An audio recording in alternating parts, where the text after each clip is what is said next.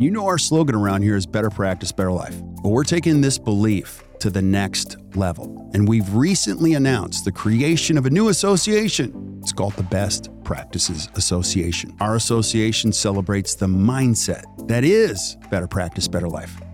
This mindset celebrates time, healthy living, personal growth, clinical excellence, and impacting the lives of your patients and your team through intentional leadership.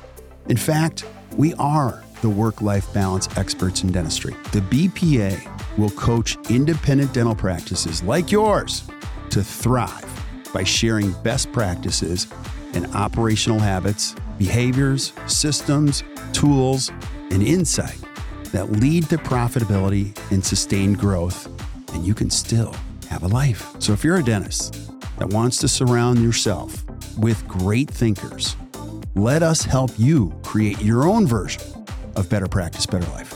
Go to actdental.com/BPA or hit the link in the show notes.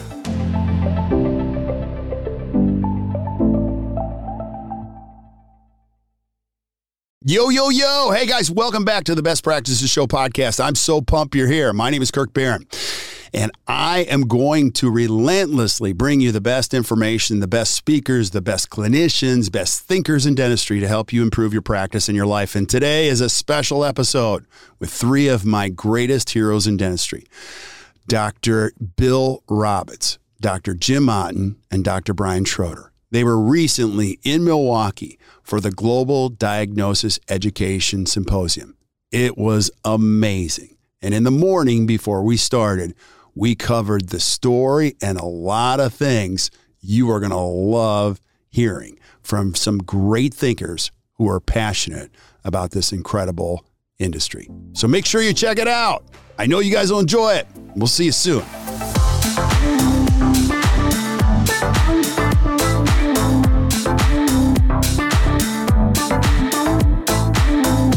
All right, guys. Hey, we're live. Guys, welcome to the Best Practices Show podcast. This is really kind of a special thing for all of us here. Now, it's special for me for a lot of different reasons because I got some of my heroes here.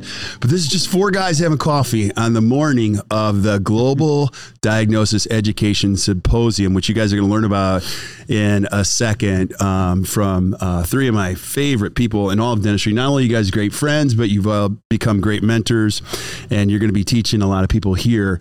And we're in Milwaukee at our learning center. And so I would love, I'm going to say some things, but I would really love, Bill, for you to introduce you and I had this little banter going back. You're like, wait. Okay, you get us started.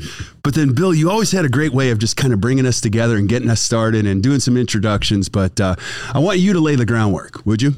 Yeah, it'd be my pleasure. So it's an honor to be here. And this is a very exciting day for Jim and I because we conceived this global diagnosis education process or platform maybe 4 years ago, but we never had the oomph to get it going up until the end of the COVID relief series of lectures that you created, which changed the world for a lot of us. And at the end of that, we said, this is it. This is the time. So we created the Global Diagnosis Education Virtual Study Club. And our first meeting was June 5th, 2020. Wow. So we've been at it now more than 2 years, and we have had so much fun. I'm speaking for Jim, and he'll speak for himself. I think this has been among, if not the most fun educational experience of my entire career. Yeah. I've spent a lot of time doing that sort of thing, and this has been the most fun. And the cool part about this is it's the first time we're really getting together live. We've gotten to know this family of family members, essentially dentists from all over the world that are members of our study club. And we've gotten to know them almost intimately, but over a Zoom platform. Yeah. And this is the first time we're going to get to be able to hug them and look eye to eye in person and see them as a human rather than a person across on Zoom. So that's very exciting weekend for us. That is awesome. Awesome. We got our coffee coming in. This is so great. So cool. Jim, I'd love for you to just chat, kind of introduce yourself and a little bit about how you got involved with Global Diagnosis and what we're going to be doing today. Thanks for having us here. Excuse me.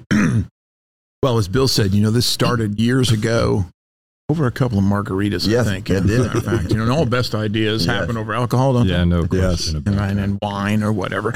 But it turned out well.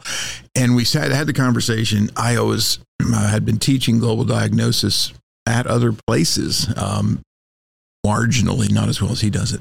But I always loved the concept because it simplified the complex. And, great thinkers do that. They simplify the complex. And for dentists, I saw them struggling with how to put things together and how to organize their thought process in dentistry.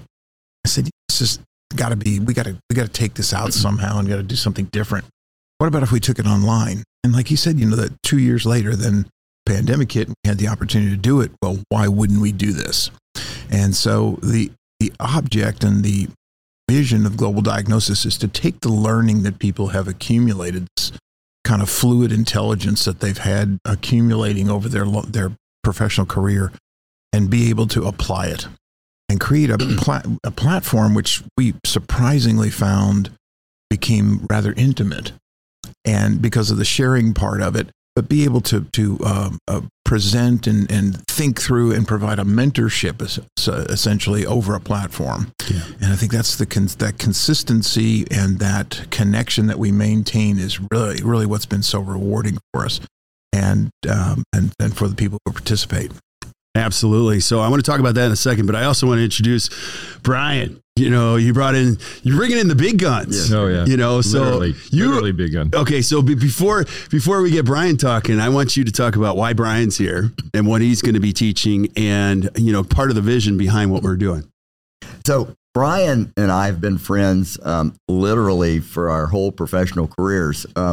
Obviously it's grown through the years, but we met very early on in both of our careers, and our careers have paralleled each other in many ways. We've both practiced in San Antonio, similar types of practices, actually not even that far apart. And so we've grown professionally, but we've also grown with a wonderful friendship in all those years. And Brian, I know he always hates when I say this, but he's the best restorative dentist I know.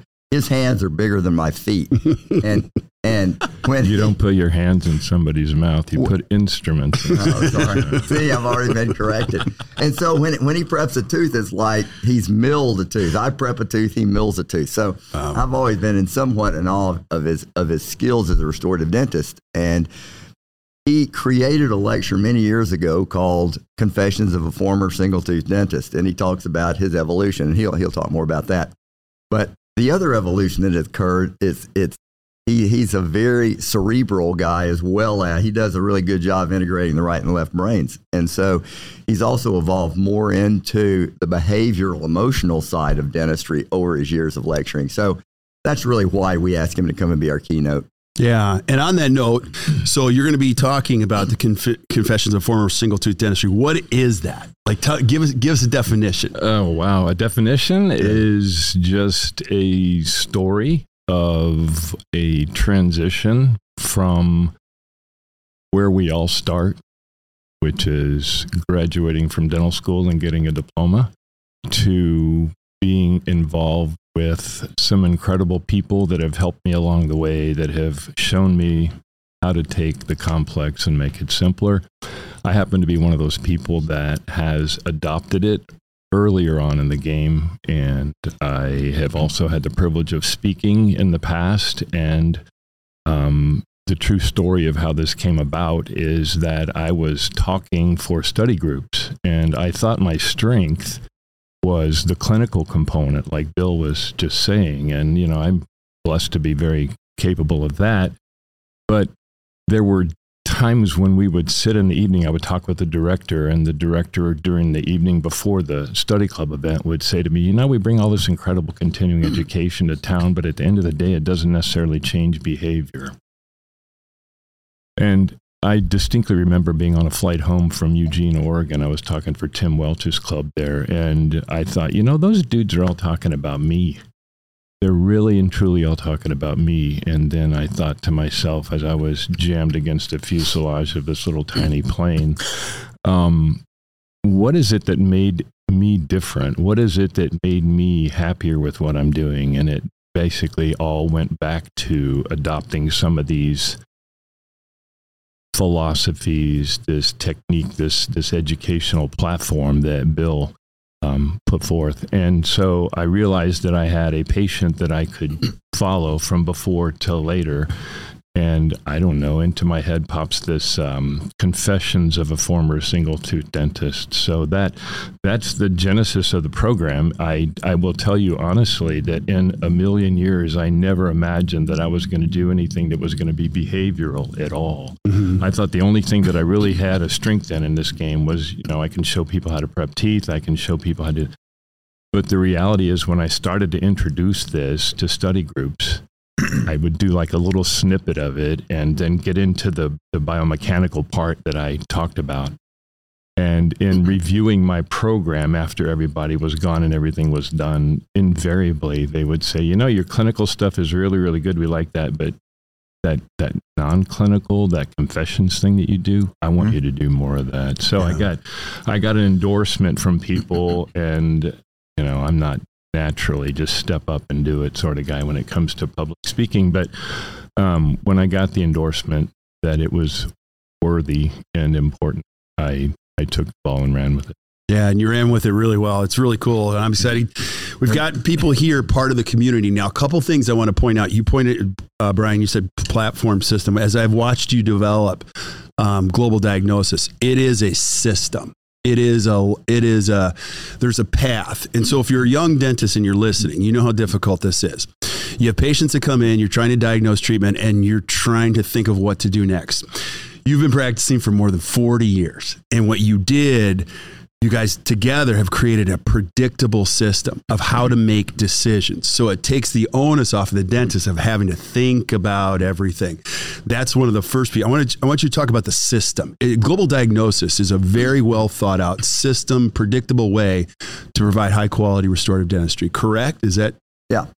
So I've been thinking about getting ready for the symposium, and sort of the two words that I think exemplifies what Jim and I are trying to do is systematic and simplicity. It's the two S's. And I think we've done a reasonably good job of making that happen. I need to drop back for a minute, though, and say the global diagnosis system wasn't created by me. It's Jeff Rouse and I. And so Jeff gets equal credit. Without him, this would have never occurred. Yeah.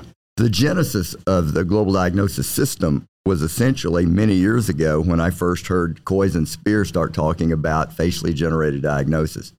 So all of the credit goes to them, because back in those days, we were treatment planning complex patients on an articulator mounted in centric relation from condylar position forward. Coys and Spear came along and said, condylar position is important. However, we shouldn't be treatment planning from condylar position forward. We should be treatment planning in the face from incisal edges back. That was a radical idea 40 years ago. And it took a while to catch on. I was an early adopter. It made total sense to me. Nathology didn't make sense. This made sense to me. And I was an early adopter of facially generated diagnosis. Back in those days, the emphasis from Coys and Spear was incisal edge position. And as Jeff and I started working with facially generated diagnosis, we felt like there should be an equal emphasis on gingival levels. And so that's really the emphasis of global diagnosis system, is if the gingival levels are wrong, why is that? So global diagnosis was never meant to take the place of facially generated diagnosis. It is absolutely additive to it and just adds to what Coys and Spear already created. Love it. Yeah, I think the beauty of it is that you don't have to have a treatment map that looks like the subway system in New York to implement it, right? So that was what you did, is you took that and you coalesced it into something that was meaningful and something that you could sit chairside and go, okay, I need to look at these 5 things. I need to think about what that means in terms of diagnosis, and then I can put all the underpinning to it. I can put all the details into it. And then what we did was in the past couple of years, we started taking it a little bit further, putting into joint-based occlusion and airway, because those are foundational now as well. So we look at the global diagnosis, that's the interdisciplinary restorative piece, and then add the foundational piece to it as well. And now we're mixing in a little behavior too, right? Yeah. Because that doesn't make a darn bit of difference if you can't put it in play. Yeah. Now, I think you've also taken the behavior to a whole nother level. I drew this circle because I think you guys have done this extraordinarily well. You guys had the vision to start this, and a lot of educational platforms start with the content. We're going to teach people treatment planning. We're going to teach them restorative dentistry. We're going to teach them aesthetics, and that's all important. And that becomes the center of the circle. And then they go, oh, we've got this community. You guys can all talk to each other. And somewhere along the way, I don't know where it happened, but you flipped the circles. You put the community in the middle. Bill, you said, no. Like, I don't want the onus of like teaching them treatment planning. Like, you're going to teach, and we got your back along the way. Can you talk about the vision and how you flip those circles a little bit? Yeah, I think that comes with sort of the maturity of our relationship with each other and also our relationship with dentistry. I mean, together we've been doing dentistry, approaching 100 years now. And so we've been taught a lot, and both of us have had the opportunity to teach also. And we've certainly come to realize that we're not trying to teach students, we're trying to teach other teachers. We're trying to create not students, but other teachers. And we have both found great joy in doing that. And certainly a double handful of people that are members of our community have bubbled up to the top over the last 2.5 years. And we have met some amazing men and women of dentistry that are generations younger than us that have so much more potential. So it was pretty obvious that we didn't have to carry this on our backs. There was no reason for us to carry this on our backs completely. Initially, it was that way, and it has much evolved into now bringing community in and making the community the teacher rather than just Jim and I. Okay, I got to ask you, give me a couple examples. There's a lot of people in this community, and they're going to be here today and tomorrow. But give me some of your favorite heroes in the community. Well, you could look at almost anybody in this room and that's here today and talk about them. And I don't want to single any one of them out, really. Right. There are some incredible people, some of who are going to be presenting at the Restorative Academy next year, because of some of the, I think maybe because of some of the influence we've had. No question. They felt the confidence, to do that, and we've tried to help them. But the thing that we know is that, like Bill said, is that, teaching the teachers for the future, developing leaders for the future is really where it's at. And I have to clarify, when he said about 100 years of dentistry, 70 of it is his. So, you look good, too. He looks great for 98. Prop that boy up. He's outlived the queen. That's awesome. So, it really is a very, I think that's the most rewarding part of it, is we didn't really intend that to happen. What we noticed at first and what we talked about was that people go to different institutes, and as Bill said, everything we do is borrowed from someone else, and we're just building it and assimilating it and trying to coalesce the idea. But we noticed that people just didn't implement it at a high level. And I experienced that myself. I'd learn really great stuff. I'd get all fired up, and then I'd come back and I'd go back into my default behavior because it's so easy to do. And even though there were study clubs and things like that, it's still, you didn't see more than, and the statistics kind of bear this out, about 20-25% of people that go to those institutions actually implement a significant amount of their learning. Why is that? Well, there's not that ongoing support, that ongoing commitment that a mentor will take to make sure that they're on a day-to-day basis. They can write us an email and say, hey, I got this going on. What do you think? And somebody can answer it and say, let's talk about this and start a thread in the community. I think, if I may interrupt on that, I think that one of the things that they've done amazingly well is provide a non-judgmental, secure place for people to step forward and put their stuff out there. I mean, it takes a great deal of courage for people to be willing to kind of put forth to show their stuff, so to speak. And if you don't feel secure in doing that, if you don't feel as though it's going to be received really, really well, then as a general rule, you don't do it, which may be the implementation part that Jim's talking about. But I think it's really critical to know that this group is very much dedicated to support and encouragement and nurturing and growth, as opposed to judgment of what you're doing. Okay, so I love this, and I want you to speak. So I'm a 32-year-old dentist. I'm watching. I've been trying to do these cases. Tell me how that works. So I show up, you guys do your thing. Bill, I got, I'm nervous to talk to some of these patients. Some of them have been holding patterns. You hear all this kind of stuff. Give me an idea how this works. How does it specifically work? Well, I would say that that 32-year-old young dentist would first of all join the community and be a part of it for a while and get comfortable in it. Yeah. So there is no commitment of stepping up and doing something early on. I mean, obviously, you start to feel more comfortable in the community and you see other community members participating.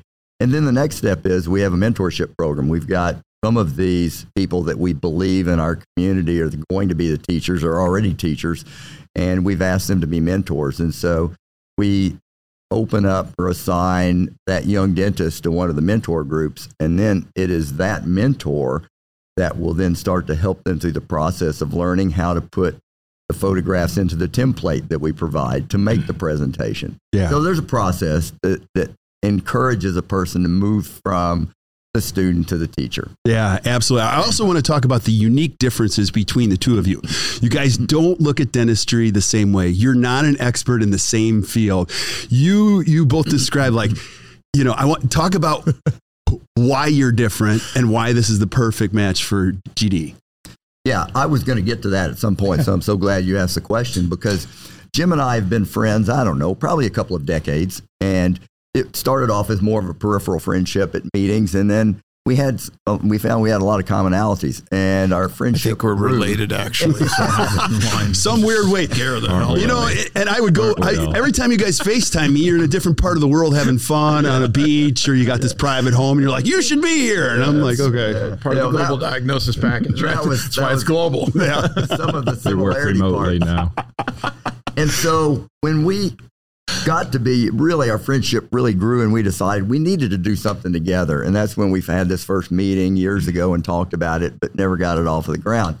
But once we finally did start this global diagnosis education platform, we didn't really, either of us, I don't think, understand the synergy that we brought to it. Because we do have similar practices in some ways. You know, it's a slower pace, fee-for-service type practice, high quality, low volume kind of practices. But his emphasis was always more on the functional side, and mine was on the aesthetic or aesthetics related to function side, with no emphasis on joint at all. And so the global diagnosis system wasn't strong at all in the area of function. It was more about diagnosing gingiva and teeth and where they are on the patient's face. So he understood the global diagnosis system and he used it, but it wasn't as much of an emphasis as it was in mine. So we emphasized different things in our practices. And when we came together, this synergy was amazing. Yeah. And I think we both saw it within just a few months, 2 or 3 months, that this really was a marriage made in heaven, because we had strengths that we brought to the partnership that the other member of the partnership didn't have. And so I think for me, obviously the global diagnosis part of it was something I'd been teaching and understanding for a long time. But the joint part, I didn't have near the expertise that Jim did. So I've been a student in that area too. And that's not false humility. I mean, I've been with the rest of the members in the platform learning from him about the functional joint-paced occlusion side. So it is really, our synergy is really a marriage made in heaven, I think, because those are the two sort of major areas in dentistry that we've brought together into one package. Yeah. And like any marriage, there's always, you know, another side to the marriage. So let's start. Yeah, let me tell you about Bill. So tell me your side. I want to hear, how did this come together for you? It's like living with this guy. No, it's been great. I have to echo what you said.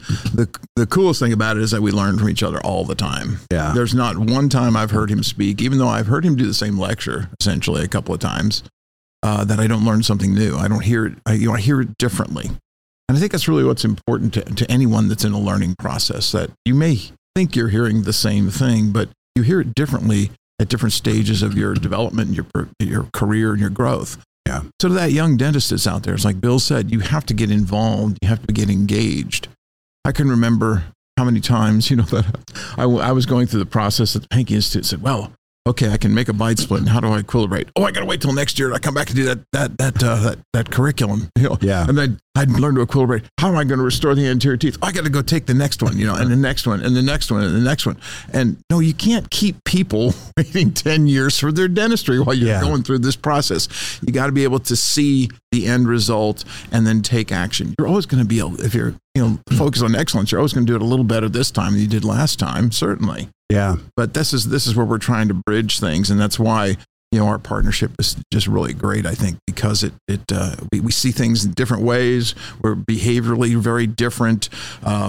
He's smarter, I'm better looking, the whole thing, you guys are the perfect combo. Yeah, really. So, the only thing I wanted to add to that was comfort has come up a couple of times in the conversation today. And I think it's really important for the people that are just entering into restorative dentistry, for the people that are just getting involved in the global diagnosis education platform or study club. I think you absolutely must get outside your comfort zone. You're not going to get any better if you're going to do the same thing every single day over and over again. So one of the things that they encourage in this study club is have a willingness to do something different, have a willingness to step outside your comfort zone, have a willingness to fail, and then learn from your failures. It's so incredibly important. And I think one of the things that happens here is that failure is identified, it's supported, and it's, the education comes from it. So so get outside your comfort zone. I want to piggyback on that. So go back to that. I'm going to ask each one of you guys. You guys are my heroes. I'm going to be sitting back here taking notes today. I love this CE. Some of my earliest, most favorite experiences in CE, well, they're in the classroom, but they're also at the bar, just sharing these thoughts. Or it got to be a problem, didn't it? Well, and even at the condos at the Pankey Institute, you learn a lot. And last night you guys went to the chef's table. You got a chance to hug people. And I want you to talk about how CE has changed. You've been doing this for 40 plus years. I have a special place in my heart, 70 for CE. CE, I feel, is a little bit different or a lot different. We had COVID come into the whole thing, and I just feel there's a different type of an environment. So if I'm watching, I love CE, I'm a younger dentist or even a mature dentist, how CE changed for you learning as a dentist? And I want to hear from each one of you. Well, I think that I have been a study club director for 6 years of my career. And when COVID hit, if you will, when the pandemic began, it moved us all into a virtual format. It forced us into a virtual format. And there was no face-to-face communication. There was no ability to really get a feel for the emotion of the person that you're talking to or listening to. It became very, very kind of artificial and technology sort of. And I didn't get the same satisfaction, I guess is the right word, out of virtual format. Now, virtual format, it's great. It works really, really well in certain instances. But I think the change from live face-to-face, hands-on stuff to virtual was a little bit disappointing for me. And then moving back into that now into a live format has been great. So I think that it's changed from just standing and talking and showing slides and that to a more interactive sort of continuing education. Love it. Bill, what's your thought? Well, I would echo what Brian said. I think all of us were significantly concerned about moving away from face-to-face to the Zoom platform. But I think the problem with the Zoom platform is it's primarily one way. Most of the time when you're listening to a lecture, you're sitting in front of a computer, and none of us can sit more than about 50 minutes. I mean, that just after an hour, and certainly no more than an hour and a half, you were just fried looking at the computer. The difference between that traditional Zoom lecture and what we do at GDE is that there's a lot of interaction going on back and forth. We can see each other's faces, and people are sort of breaking in and asking questions and talking. And so it turns it into, rather than a one-way street, a two-way street. Yeah. And the other thing that Jim brought in terms of a mantra to the Global Diagnosis Education Platform, don't let perfection get in the way of getting started. Yeah. Which sort of dovetails with what he said about you can't wait year after year after year to try to start to implement some of these things. I mean, you have to jump in, get your feet wet, and implement. And so over and over again, I've heard him say 50 times, do not let perfection, having to get it perfect the first time, get in the way of getting started on it. And I think that's the other great thing that Global Diagnosis does. It encourages people to go ahead. We're here. We've got your back. Go ahead. Let's get started. Try this procedure, try this technique, or try this emotional support issue that we just talked about. Get in and try it. Yeah. I think that what Brian brought up earlier is a really critical piece, and it talks a lot about how the continuing education platform has evolved and how we're trying to incorporate ideas that and go to places that a lot of people aren't willing to go. In terms to talk about failure and how it's important, how some of the habits that we have get in the way of our progress that are our own habits. And, it's really constrictive being in a practice by yourself sometimes or with one other dentist. And, you can tell yourself some stories that could really get yourself in trouble. Right. And we talk about that. And the safety is the key word for us. And we realized after a few months of implementation that we may be requiring people to try to do too much, and they felt intimidated by bringing things to the platform. I even had conversations last night where people say, well, I'd like to show this, but I don't think I'm ready. And I said, you're ready. Whatever it is, you're ready. Yeah. We talk about failure a lot. Bill's got a lecture on failures. I'd say, you got skeletons. I don't have enough of them to. I don't.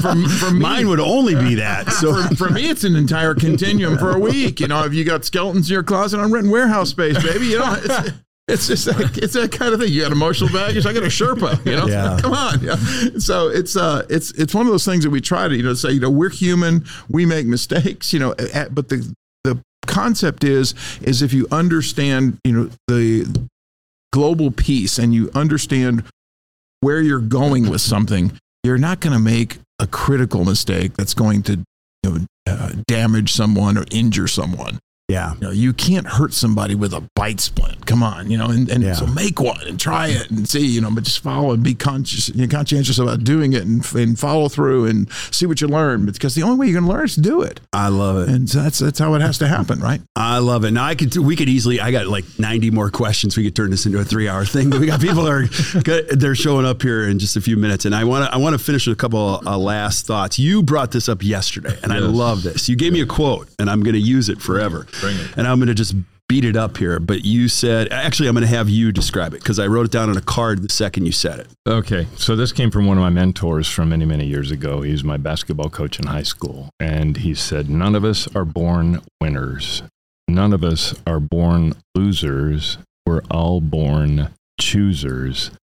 And the whole point in that and what Jim and Bill are doing and what we're talking about today is we have a choice to make. We all start in the same place. We all started walking across the stage and getting our diploma, but it's the choices that we make after that make who we are. And it seems like there's a tendency for people to be listening to a podcast like this and think, well, I could never. And the reality is we were there. And it's because of choices and actions that we took that we are here. And you, whoever's listening, can absolutely do the same thing. So I thought it was pretty powerful. I love it. We're not born winners. We're not born losers. We're born choosers. Yeah. And I think that's the cool part. Everybody's life is like a book. There's chapters. Yeah. And it might not have been so great up to this point, but the cool thing is you could choose and write another chapter. And so right now, give us some final thoughts here as we get started today. All right, so that just made me think about one of my important mentors also, who is Jim Summit, Dr. Jim Summit, who's influenced many people in dentistry over the last 40 years. And one of the things he taught me early on is that success is a poor teacher.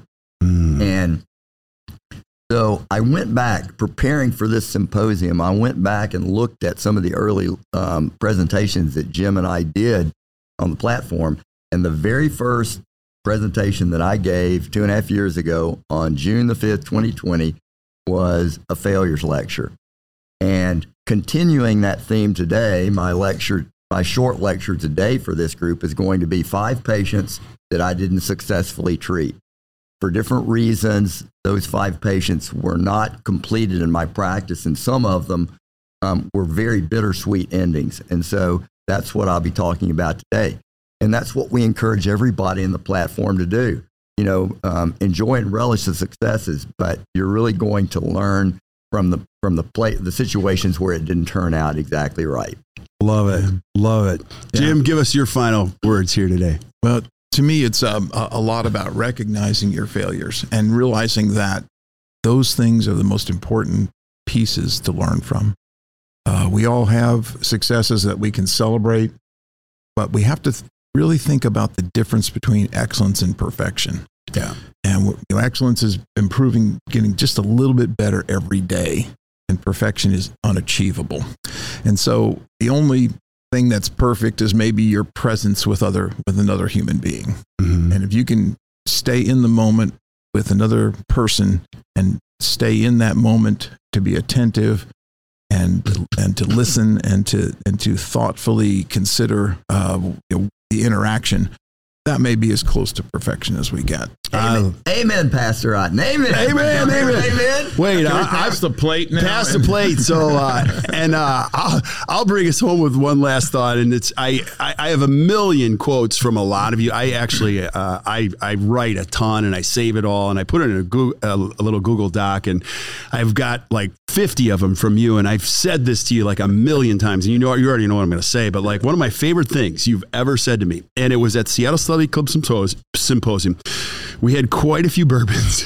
It was really late at night. You put me in a headlock. We were both sweaty. I don't know. And you said, Kirk, this is going way too far. It's going way too far. And he said, Kirk, you know what our responsibility is? I go, I don't know. Let me go first. Yeah, I go, let me go. Bill, I can't breathe. He goes, Kirk, we got to leave the campfire in better condition than we found it. And I was like, oh man, you had me at hello.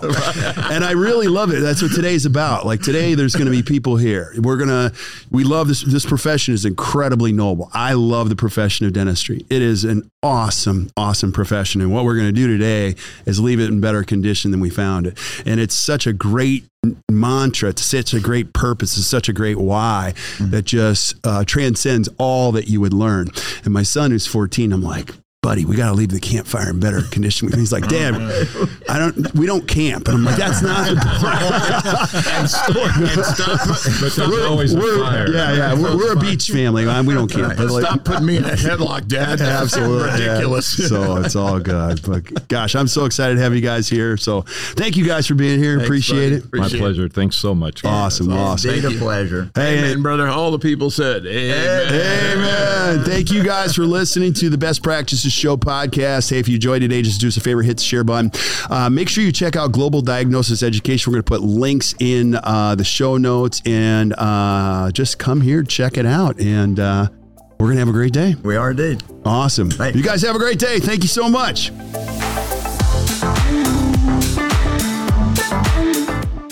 So there you have it. Another great episode. Hope you guys enjoyed it. Hey, and thank you for showing up. I just want to thank you for being here and sharing the good word with your friends. And if you're really enjoying the podcast, could you do me a favor? Could you go to wherever you consume the podcast and just give us a 4 or 5 star review? Here's what that does. It allows us to find other great people like you. I love this profession so much. I'm going to spend the rest of my professional life finding great information so that you can consume it and your friends can consume it so that you can create a better practice and a better life. So keep spreading the word, and we will see you guys soon. Have a great day, everybody.